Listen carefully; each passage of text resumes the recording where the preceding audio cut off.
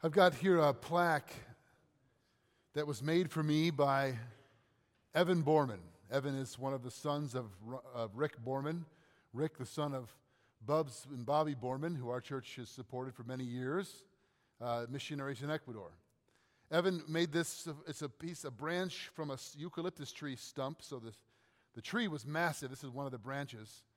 He cut it and varnished it and wrote on it this verse, "Be still and know that I am God." It hangs above my little desk in my basement, my little study in my house in the basement where I will sit and write or read often.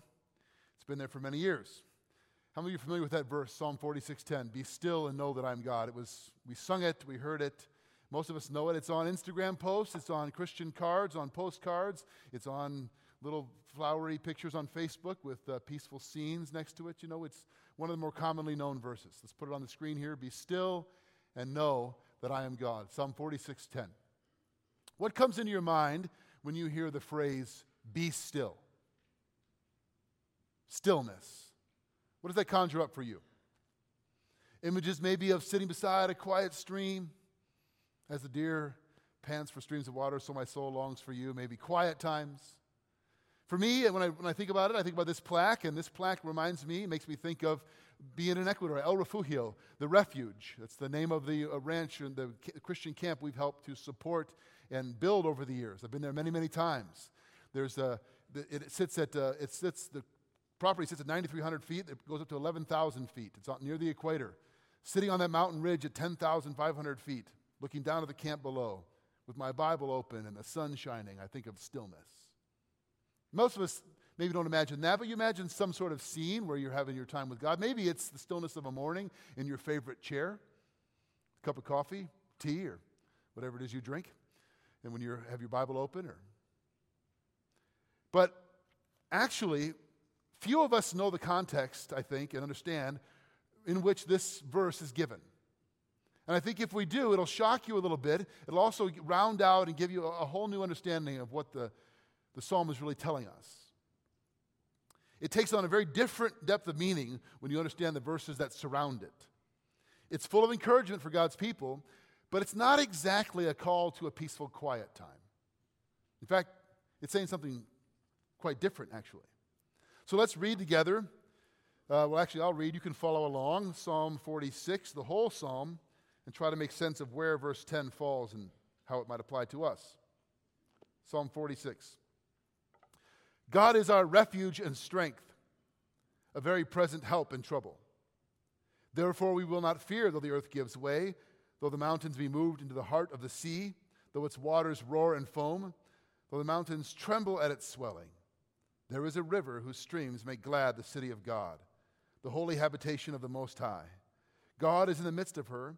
She shall not be moved. God will help her when morning dawns.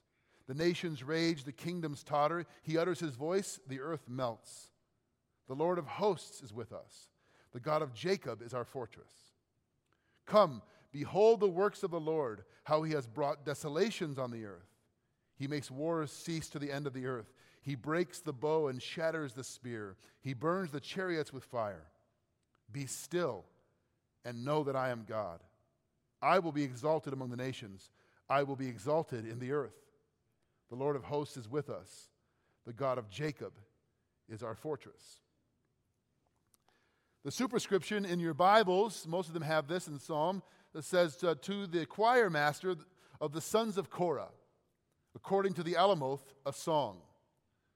Putting that together, the sons of Korah were ancient Israelite songwriters, worship leaders. They wrote this as a hymn to be sung by God's people, submitted it to the choir master of the Alamoth, we think is a reference to the tune to be sung. So unlike some of David's poetry, which later are put into psalms and songs for God's people, this is, from its inception, was a hymn, a song to be sung by God's people. Specifically sung by God's people in times of trouble or distress or hardship. We're going to sing a great hymn at the close. We've been singing hymns massively put together by Terry and Sarah and the team to remind us they're chosen, put together. Why? To encourage our hearts, to inform our minds, to shape our theology as we sing them.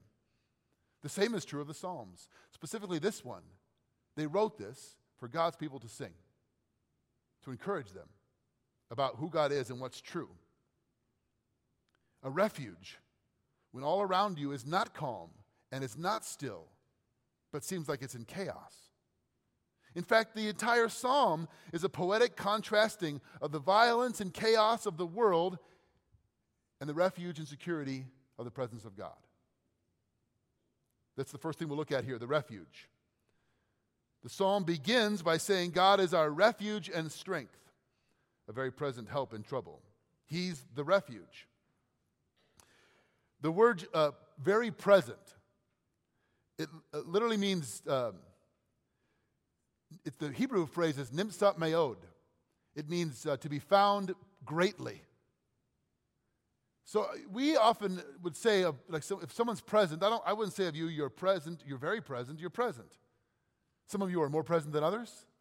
Well, that'd be a matter of pain. Are you present here? Are you here or not? Well, you could be physically present in a place and not paying attention, I suppose. But what does it mean to be very present?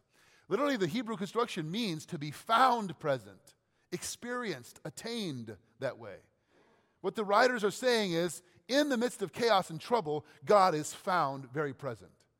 He's present, he's found greatly present. What's your experience? When times of difficulty or pain or trouble come, do you tend to feel God's presence or his absence? Is he closer to you in your experience or further away? For many of us, it's one or the other. It's not a time when we stay neutral about the presence of God. We either experience him, find him present greatly, very present help, or we feel him distant. C.S. Lewis said that God whispers to us in our pleasures, but he shouts in our pain. It's his megaphone to rouse a deaf world. The psalmist is saying, God is our refuge and strength, and he's especially so in times of trouble. Very present. The imagery is important here. He goes on then in verse 2 to say, therefore we will not fear, though the earth gives way, though the mountains be moved to the heart of the sea, though its waters roar and foam. Mountains in Hebrew poetry were symbols of permanence and security. The mountain of the Lord. Big, solid things that can't be moved, you can count on the mountain. Who will ascend the hill of the Lord? Who will climb his holy mountain? The sea in Hebrew poetry, in Hebrew worldview, in the ancient Israelite mindset, was the symbol of chaos and darkness and evil.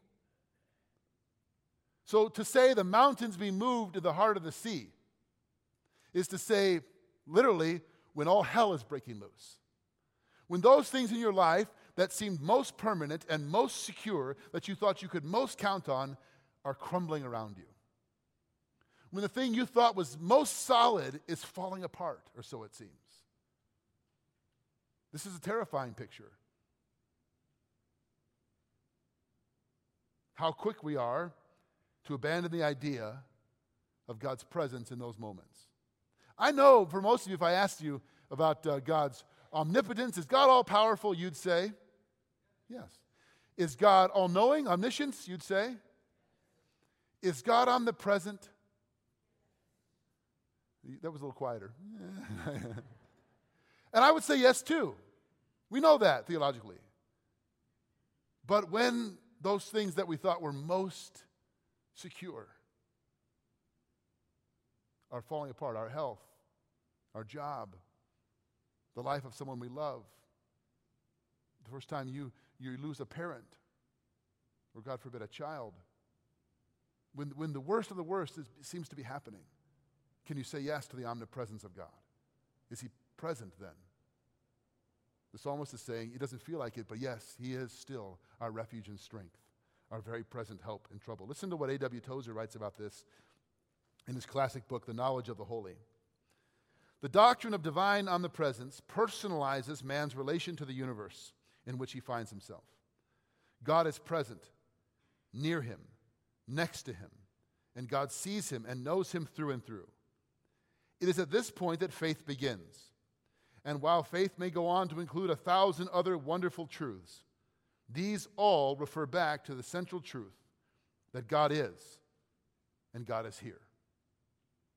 Faith begins in knowing that God is and God is here. That's what the psalm begins then, saying, God is our refuge and strength, a very present help in times of trouble, even in the worst of times, even when it feels like everything is crumbling around us. So in times of pain and struggle, when we're tempted to ask the question, where is God? I don't feel his presence. I feel as if he's abandoned me. Which of us couldn't express that at some time? We are to do what? Take refuge in him. Well, how do you do that? Well, one simple way would be to sing this song to yourself, to recite this psalm to yourself. God is my refuge and strength. God is present in this moment, even though I don't feel it. Because feelings are not wrong to have them, but they're bad guides for theology. Your feelings, your emotional state is a terrible way to base your understanding of theological truth. Because they come and go and they change. God does not. Now, the Psalms do tell us what to do with our emotions. Express them honestly to God, but it doesn't leave us there. God is our refuge and strength. God is our very present help. On the worst day of your life, when everything seems to be coming apart, God is. Now, in the middle section of the psalm really breaks up succinctly, perfectly, into 3 sections. There's a shift in the imagery from chaos of mountains falling into the sea to the peace and joy of a river flowing through the city. This section we're just going to call the river. The refuge, section number 2, the river. There's a key contrast here between the images of the sea, waters, and rivers and streams. Let me try to explain this to you, if for those of you that may be less familiar. In the Old Testament, as I mentioned, the images of a sea and large bodies of water was synonymous with the abyss, darkness, and chaos. We read in Genesis chapter 1, right, that darkness was over the face of the deep. The Spirit of God hovered over the surface of the waters. The waters were a symbol of where evil dwelled, where chaos lurked. In the beginning, darkness, the deep, chaos. And what does God bring out of that chaos? Order. By speaking into existence. And when we read in Genesis 2, the description of the garden, there's something flowing through the middle of the garden. What is it? What is it? A river. It becomes 4 rivers, actually. There's a contrast between the chaos of the deep and the waters, roaring and foaming, and the peace and joy and prosperity and life-giving flow of the river. Streams of living water, as it were. So we see this throughout the biblical narrative. In Luke 8, there's this crazy story about the man from the Gerasenes, or Gennesaret, where Jesus meets a man who's been plagued by legions of demons, and he heals them and casts them out. And the demons say, they beg Jesus, don't throw us back into the what? The abyss. Jesus sends them into a herd of pigs. I feel bad for the pig farmer. And those herd of pigs do what? They rush off a cliff into the sea, into the lake. It's over and over again throughout the Bible we see. In fact, in Revelation chapter 21, we're told that in the new heavens and new earth reality, there will be no more sea. Now, for those of us that like a peaceful seashore vacation, it's imagery saying to the Jewish Israelite mind, the sea was the sign of chaos and evil and darkness. And God is working against that. The river, we're told, there's a river whose streams make glad the city of God, a holy habitation where the Most High dwells. Let's read verses 4 through 6. There is a river whose streams make glad the city of God, the holy habitation of the Most High. God is in the midst of her. She shall not be moved. God will help her when morning dawns. The nations rage, the kingdoms totter. He utters his voice, and the earth melts. What does this mean? A river whose streams make glad the city of God. This is describing a reality that doesn't exist. Anybody here been to Jerusalem? There is not a river running through the city, is there? There's no river. There wasn't that either. The closest we can come historically is during Hezekiah's reign, when he saw the Assyrian army coming to lay siege, and he dug a tunnel from a spring to make an underground stream to outlast the siege. There's no river. I've been in Hezekiah's tunnel. It's not a river. What is the Psalms telling us here? There is a river whose streams make glad the city of God. The city of God is Jerusalem. It's a prophetic pointing forward to a reality that's happening now and a reality that will come ultimately perfectly someday. It's pointing us to Revelation chapter 22, verses 1 and 2. Then the angel showed me the river of the water of life, bright as crystal, flowing from the throne of God and of the Lamb through the middle of the street of the city. Also on either side of the river, the tree of life with its 12 kinds of fruit, yielding its fruit each month. The levels of the tree were for the healing of the nations. There is going to be a river running through the city of God. And this ancient psalm given to God's people to sing is kind of also gives us a hint of a prophetic vision of what's to come. But you see the contrast? Chaos all around you, mountains falling into the sea, nations in uproar and violence and war. And yet all the while, even now, a river running through the stream, the heart of the city. Well, where is the place where God dwells now? What is the dwelling place of God? Heaven? Is he just far away? Is God off in heaven while we're down here in darkness and chaos? No, we're told he dwells in us by his Spirit, that we are his temple. He dwells in his people, in his church. So the psalmist is saying there is a reality to this river running through the place where God dwells even now. And we wait for it to be fully realized someday. The streams of living water running through the hearts of those who belong to him by faith now. Nations in uproar. Kingdoms colliding. And yet, there's joy. There's security because of the river. That's what the psalm is talking about. The point of all this is there's a spiritual reality that's not yet fully realized, but no less real and true. John 7:38 and 39 says, whoever believes in me, as the scripture has said, out of his heart will flow rivers of living water. This is all over the Bible, Old and New Testament. Zechariah 14, verse 8, and on that day living water will flow out from Jerusalem, half of it toward the eastern sea, the other half toward the western sea, in summer and winter alike. Isaiah 35, verse 6, then the lame will leap like a deer, and the mute tongue will shout for joy, for waters will gush forth in the wilderness, and streams and rivers in the desert. Isaiah 44, verse 3, for I will pour out water on a thirsty land, and rivers on the dry ground. I will pour out my spirit on your descendants, and my blessing on your offspring. Come, all who thirst, come to the waters, and you without money, come and buy and eat. Isaiah 58, the Lord will always guide you. He will satisfy you in a sun-scorched land. You will be like a well-watered garden, like a spring whose waters never fail. The psalmist is simply saying, though you look around and it feels like all is chaos and all is darkness and all is falling apart, there is a river whose streams make glad the city of God. Not just someday, but right now. That's what he's calling us to know and to rest in, the psalmist. You notice that in your Bibles, if you have your Bible, in each section, after each section of Psalm 46, off to the right, some of your Bibles will record this, most do, there's a little phrase in italics. It's the word Selah. Do you see that? After each of these three sections. That's a word that's, its perfect translation is a bit lost to us. Most think it's the word means, it's from the root word meaning rest. That it's perhaps a musical notation, meaning pause. Do I have that right, Dr. Strand? Who taught it, this, pause or rest in the music, but also may have spiritual implication as well, that we not only pause in the music, we also rest and reflect on what it is we're singing and saying to ourselves. It fits perfectly thematically here. Three sections: the refuge, rest; the river, rest; and the last section, the rest. The rest of God. We're being invited to consider the sovereignty of God throughout human history, how God is so much greater than nations or empires or civilizations, and to rest in that. But it's in a peculiar way. Let me read verses 7 through 11. The Lord of hosts is with us. The God of Jacob is our fortress. Come, behold the works of the Lord, how he has brought desolations on the earth. He makes wars cease to the end of the earth. He breaks the bow and shatters the spear. He burns the chariots with fire. Be still and know that I am God. I will be exalted among the nations. I will be exalted in the earth. The Lord of hosts is with us.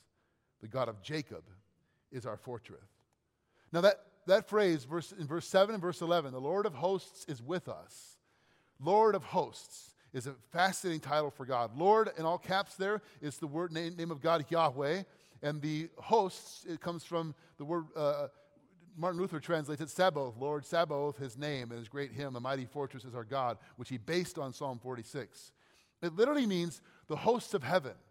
It's the warrior God term, the God of the armies, the God of warfare, the God who's at the head of the armies of heaven. That's the Lord of hosts. It's because that God, the one who fights for us, is with us that we can be still. It's because that God is with us that we can rest, that we can have refuge. In verses 8 and 9, we're told to remember, come behold the works of the Lord. What works of the Lord? Well, let's go back to the way we think about Psalm 46:10, right? We think about it as, probably, the stars in the sky, the flowing streams, the beautiful meadow, the peaceful deer, the dove cooing on your shoulder. No, actually, that's not their Bible, and the Psalms do call us at times to behold those works of the Lord. But here we're told to behold how he brings desolation on the earth, how he breaks the bow, shatters the spear, and burns chariots. That's supposed to give us peace and rest? Yes, actually. Listen to what Fred Sanders. Fred Sanders is perhaps the leading scholar on the work of on Trinitarian scholarship today. And he writes an article on Psalm 46, verse 10. He says, "Be still here seems to mean something like stop that infernal war racket, you rebels, rather than find a quiet place in your heart. The works of the Lord that we are called to behold are the mighty acts of a God who smashes armies to pieces, overwhelms the warlike with superior force. When God speaks in the first person in verse 10, it is to deliver the message, I am God, which follows the desolation, bow-breaking, spear-shattering, chariot-burning intervention. So, instead of a peaceful scene from one of nature's quiet spaces, a better image might be a burning tank. Think about that. Be still and know that I am God. God says this to his enemies as much as to those who belong to him. He's saying to those who oppose him, you will be still and know that I'm God. Someday. And this happens historically. The Egyptian Empire, the Assyrian Empire, the Persian Empire, the Ottoman Empire, the Greek Empire, the Roman Empire, the British Empire, the French Empire, and the American Empire. Come and go. They rise and fall. And God is sovereign over all of it. The psalmist is calling us to have a worldview that sees past the present moment of chaos and says we serve a God who's sovereign over all of it, despite the chaos we see in this moment. He's the Lord of hosts. And he's with us. And you will not know him. You won't know him as God if you don't still yourself and recognize who he is. Seek him. This is the context for the command to be still and know that he's God. Literally, the phrase be still means cease striving. Stop struggling. Stop fighting. Remember when Jesus calls the Apostle Paul on Damascus Road? He says, Saul, Saul, why do you persecute me? Stop kicking against the goads. Stop fighting me. Stop struggling against me. And what does God do to him? Knocks him off his horse and blinds him. It's not gentle. God is saying to us in this psalm, stop! Stop fighting against me. Stop struggling for control of your life. Stop striving. Be still. Either voluntarily, because you love and serve him, or he'll do it for you someday. And know him. You cannot know God as God if you're constantly trying to wrest control of your life, if you're constantly trying to struggle to get a leg up, if you're constantly trying to win. Stop. Stop striving and know that I'm God. We look around at the Democratic debates and the caucuses and the election that's looming, and I shudder at that and tremble at that, thinking about what happened in our nation in 2016, what's going to happen in 2020. We read pundits saying, it's going to be another civil war coming. Economic collapse is coming. Another recession is coming. We look around at the coronavirus and we think about the uncertainty of even how fragile our health is. And can we trust any news anymore these days? And it's easy to get full of insecurity and fear and worry and be racked with it. And God is saying to us now, as he said then, stop. I'm still God. I'm still on the throne. It does not mean that in a snapshot of human history there aren't awful things that happen. But I'm still sovereign. I'm still in control.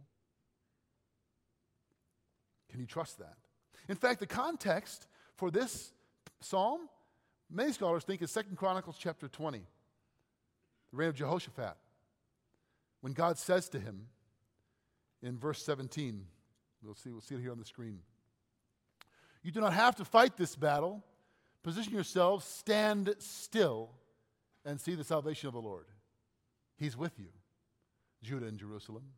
Do not be afraid or discouraged. Tomorrow, go out and face them, for Yahweh, the Lord, is with you. The Lord of hosts is with us. The God of Jacob is our fortress. This is what the psalmist is saying to us. Stillness, then, is not exactly the same thing as passive inactivity. Just let go and let God. It's nor is it the peaceful, quiet time reflecting on God's love, although the Psalms do encourage us to do that. Stillness is also not necessarily the absence of external conflict. It is seeking refuge in the presence of God in the midst of chaos. That's stillness. So you can have stillness of soul in knowing that he is God while the mountains are falling into the heart of the sea, while the nations are raging, while all around you is falling apart. Isaac Watts wrote a hymn, and he put it this way: from sea to sea, through all their shores, he makes the noise of battle cease. When from on high his thunder roars, he awes the trembling world to peace. He breaks the bow, he cuts the spear. Chariots he burns with heavenly flame. Keep silence, all the earth, and hear the sound and glory of his name. Be still and learn that I am God, exalted over all the lands. I will be known and feared abroad, for still my throne in Zion stands. I think Watts gets it right. This psalm is intended to encourage God's people, challenge God's enemies, and encourage God's people when you face things that feel overwhelming, insurmountable, for those who trust in him.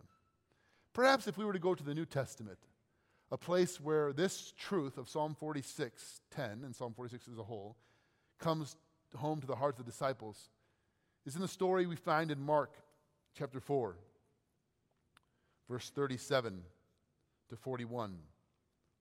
Before I read this, just the context, you'll know this story. It's told in Luke's gospel as well. They are, the disciples that is, Jesus put out in the boat to cross the Sea of Galilee. And a furious storm comes up. These are professional fishermen. They've been on the sea many times. And it's so terrifying that they fear for their lives. I've been on the Sea of Galilee with my wife in a boat. It was pretty calm that day. I've been out deep sea fishing before and with big waves. I can't imagine what it would be like to be, if you're a professional fisherman, you spend your life on the sea, to think we're going to die. And Jesus is doing what? He's just so cool. He's sleeping in the boat. The juxtaposition of that, right? The Lord of heaven sleeping in the boat. The disciples freaking out. And then what do they say to him? The disciples say, oh, look, we should be like God. If he's not afraid, neither should we be. No, they don't do that. What do? They wake him up. Don't you care that we're going to drown? And then we read Jesus' words to them in verse 37.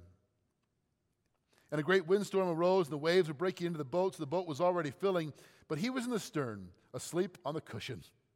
And they woke him and said to him, Teacher, do you not care that we're perishing? And he awoke, and he rebuked the wind and sea. Peace, be still. And the wind ceased, and there was great calm. And he said to them, "Why are you so afraid? Have you still no faith?" And they were filled with great fear and said to one another, "Who then is this, that even the wind and sea obey him?" Who is it? It's the Lord of hosts. It's the God of Jacob.